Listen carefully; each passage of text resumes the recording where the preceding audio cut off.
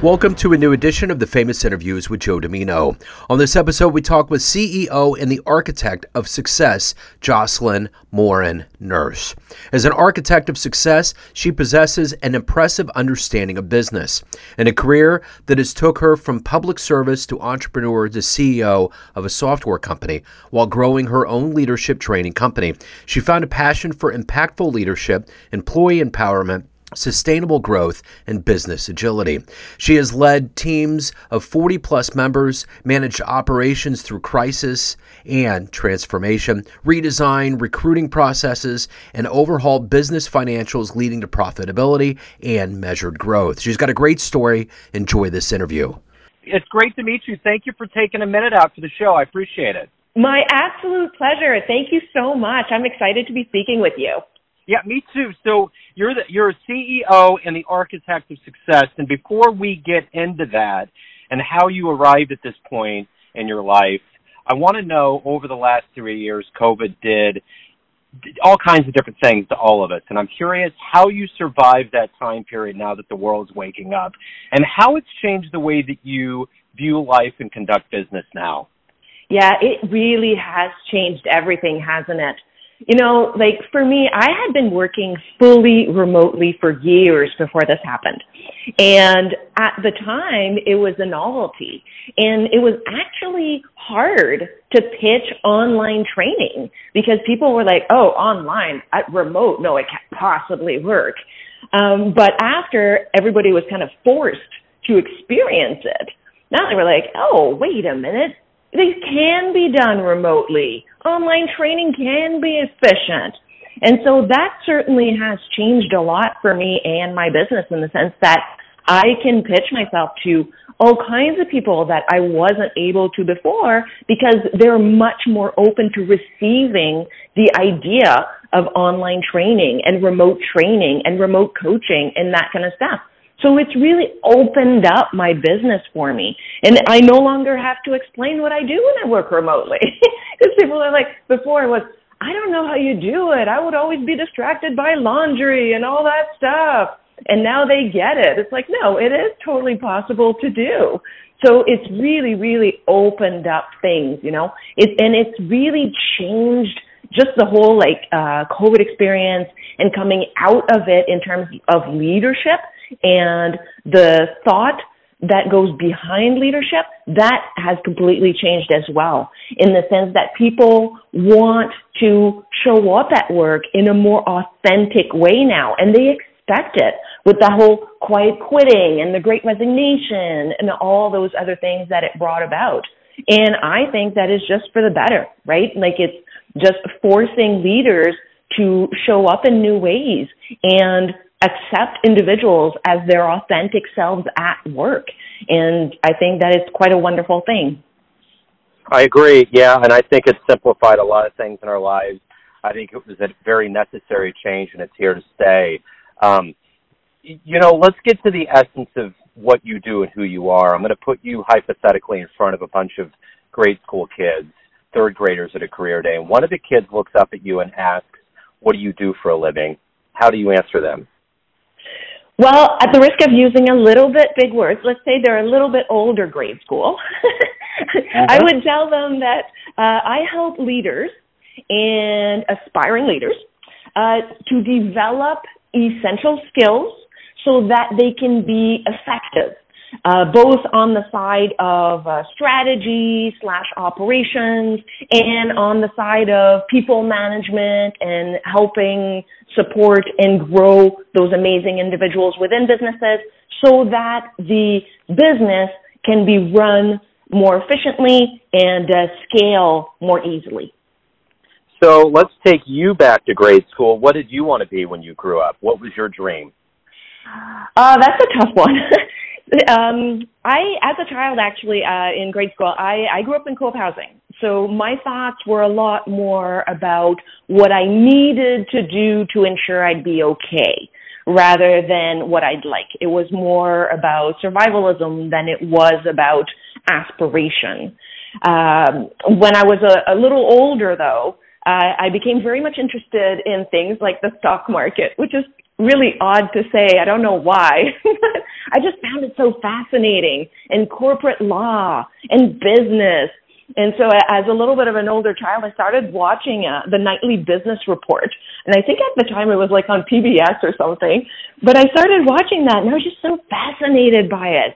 And so for a while I thought, maybe I'll become a corporate lawyer.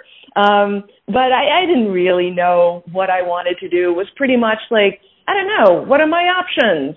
And then I actually discovered theater, I discovered screenwriting, so I tried all kinds of things.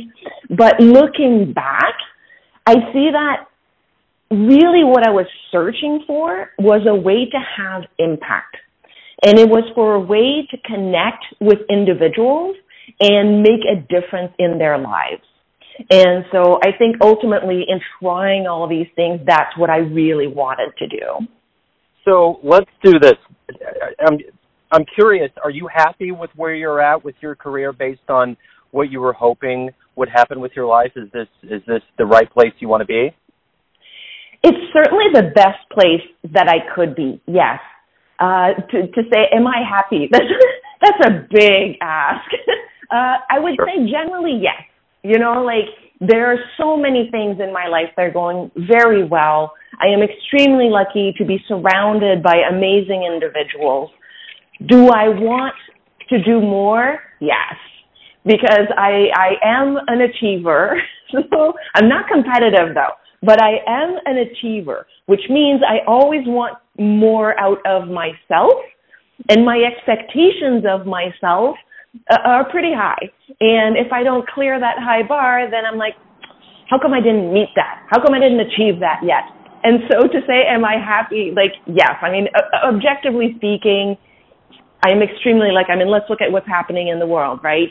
I'm incredibly lucky to live where I live, in the environment that I live in, and even speaking as a woman, to have the rights that I have in my own country. I am extremely, extremely lucky and grateful. I have a fantastic support network. But would I want to do more? Yes, which is why I'm still doing this business thing. I'm writing a book. I'm doing all these things because I want to have even more impact. So let's go back to your childhood, and I want to know exactly how some of these seeds were planted to become who you are. Tell me where you were born and raised and how those seeds were put in you to find this fascination with success in business. Sure. I grew up in Quebec City. So I grew up in a mostly French environment, although both my parents are bilingual. They speak English and French. I grew up in a French environment. And I guess I've always kind of had a leader-type personality. I mentioned that my early childhood was spent in co-op housing, and then eventually we moved out. But that, I think, shaped me, just living in that type of world and just hearing what was going on with family. I remember, like, I must have been like 6 years old or something, and my paternal grandmother lived in co-op housing, my uncles lived in co-op housing, and I actually remember my grandmother talking with family about how difficult it was to obtain housing in the community. And even at that young age, I was already thinking, okay, well, if it's difficult to get housing, I should probably get my name on the list early so that I'll have a place to live by the time I'm old enough to be on my own. So, you know, like, who thinks that way as like a 6-year-old? So I think the mentality was there, but I think also what happened is it forged this independence streak, because it was like, I'm going to have to figure things out for myself. But I think entrepreneurs also have that independence streak, you know, let's do it for ourselves mindset, and let's figure things out kind of attitude. And so I think that's kind of what led me there. But of course, as we know, right, it's a double-edged sword because maybe that forces us to be a little too independent and not relying enough on a network of trusted advisors and truth tellers. So to get that perspective and that full experience of entrepreneurship, I think it's important. Now, of course, I see it very differently. I think it's very important to surround ourselves with a network of trusted individuals that are going to help us grow in our journey, even though we tend to have that very independent streak. So who has been kind of a consistent role model for you in your life? Who have you looked up to and found inspiration from? It's going to sound super cliche, but my grandmother, she was such a force for me. She was just an amazing, kind, strong human being. And she worked back when, typically women didn't work, and she just spoke her mind, but she was also very generous, but just someone that I wanted to be like. And and although I had never met her, but I heard stories of my great-grandmother who, in a time when women weren't even allowed to have a bank account, I mean, she had to rely on her brother's generosity to even have a bank account, but she ran her own business. She had a little, like a convenience store type store, and she ran that by herself with her daughters in the store. And I thought it was such an inspirational story to have these women who were like, okay, life gave me these circumstances, not a problem. I'm figuring a way out. And so that just really inspired me through life. So if you can meet anybody alive on the planet right now, who would it be? Who would you love to meet and talk to? I'm someone who really believes in that saying, never meet your heroes. I really believe that. But, also since I believe that leadership is not a destination, it's not a title, it's not chasing after that CEO level. I really think that it's a journey of pushing boundaries, learning and growth. So I would say, instead of just meeting like one person, I'm going to cheat a little bit, I'd say surround myself with leaders who are dedicated to making a difference. Leaders who are running a business successfully and who care equally about the business aspect as the beings aspect. That the humans who are in the organization are as important as that bottom line number. And I'd like to, get to know them and learn more about them so that I could as well continue on my own journey of growth and leadership. So every day you wake up and you look at your day and what you want to do and what you want to accomplish, what's the ultimate motivator? What gets you going every day? I think it's still that desire to have impact. It's that desire to make a positive difference, to inspire, to almost pay it forward in a sense. So I really believe that leadership has an opportunity to inspire and elevate. And there's this almost polarization in the world of business that I've observed. And so you have the one side that's almost saying, no, it's all about the profits. It's all about let's make more money. It's all about squeezing every last dime. And then the other side is like, no, it's all about the people. Let's have a flat organization. Let everybody organize themselves. And I feel that there is room to meet in the middle, that it can be about both people and profits. They don't have to be mutually exclusive. And so I feel like as a leader, I have this opportunity to pass that message along and to try to train a new generation of leaders who will focus on that middle ground, who will recognize that money is not about greed. You need money to be able to run your business. If you want to do good things for your team members, you need to generate a profit. If you don't have a profit, you cannot run your business. You cannot create a culture where you're going to treat your team members well, where you're going to offer benefits to your team members that maybe other organizations don't. And so if you want to run that type of business, you'll have to also embrace the fact that your business is going to need money. And so focusing on revenue and generating revenue is not an action of greed. It's an action of necessity. And so it's kind of helping train that and ingrain that mindset of balancing the two and having that impact again. As a leader, I feel that we have an opportunity to impact people positively. And if we choose to show up every day and be that person, then it can go a long way. And I'm just going to give you an example.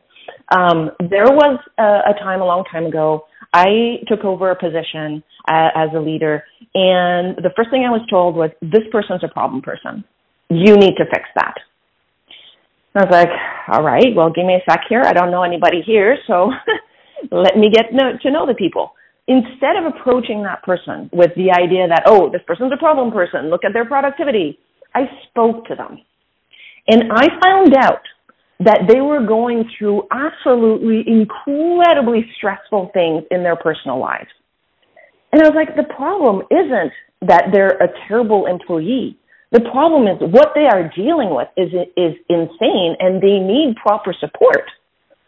And in doing that, the person completely changed, because now they no longer had a manager that was essentially trying to get them fired, but had someone who was trying to understand them as a person.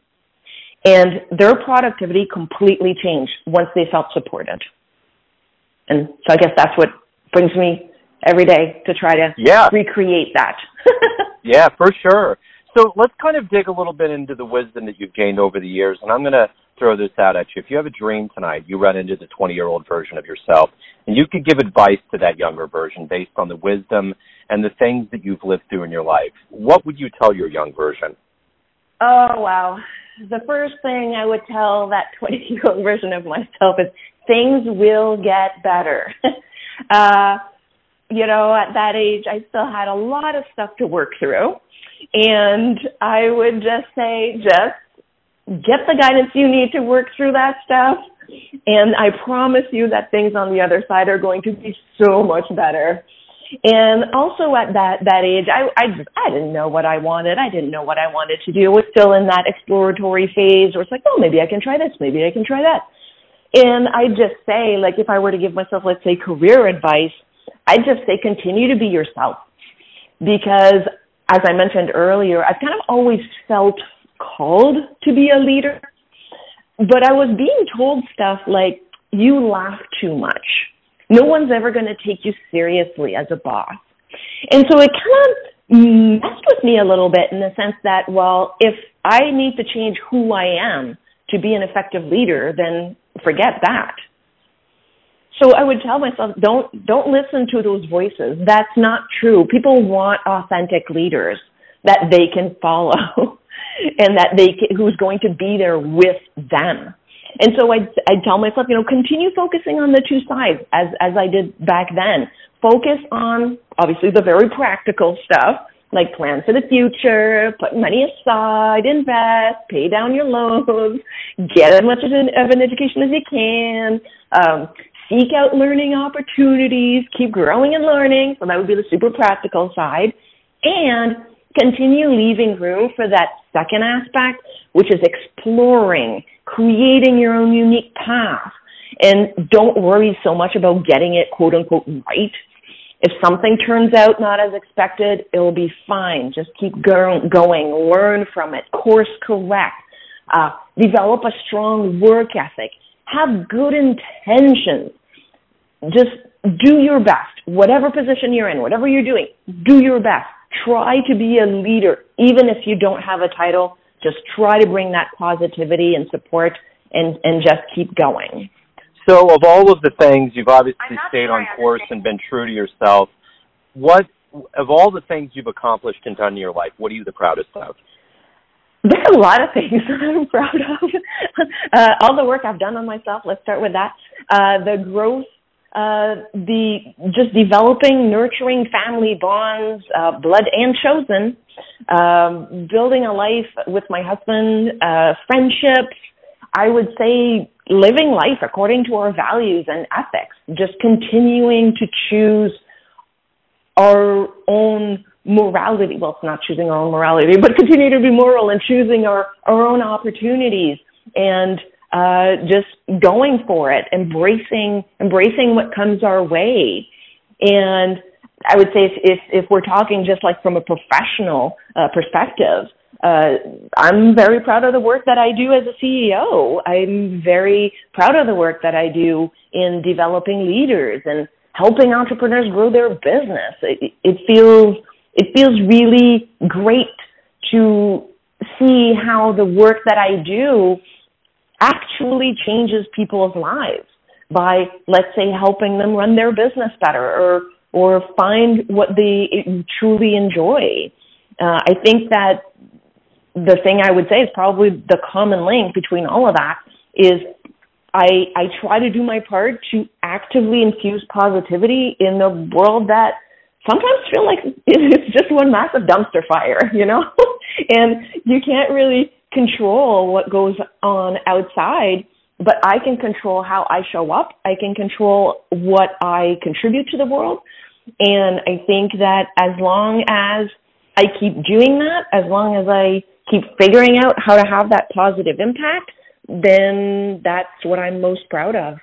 So, Jocelyne, everyone out there has an idea of who they think you are. There's different pockets of people that you interact with, from family to friends to clients to colleagues, but ultimately you're the one in control of your life.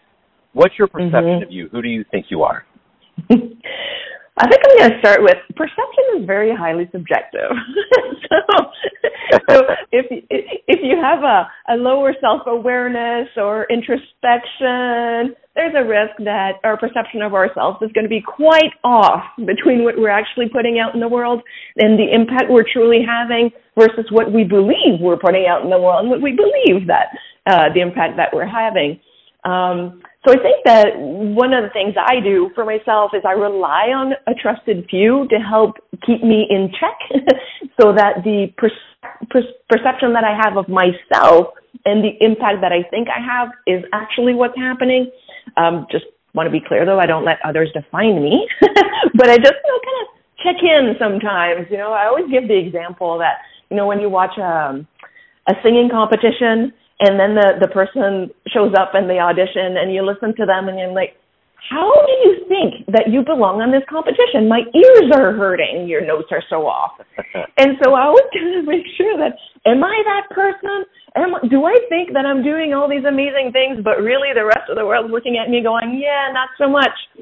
So I always kind of try to get that perspective and perception to make sure that what I'm putting out is actually what's happening. So I think that the perception that others have of me is probably pretty close to who I am.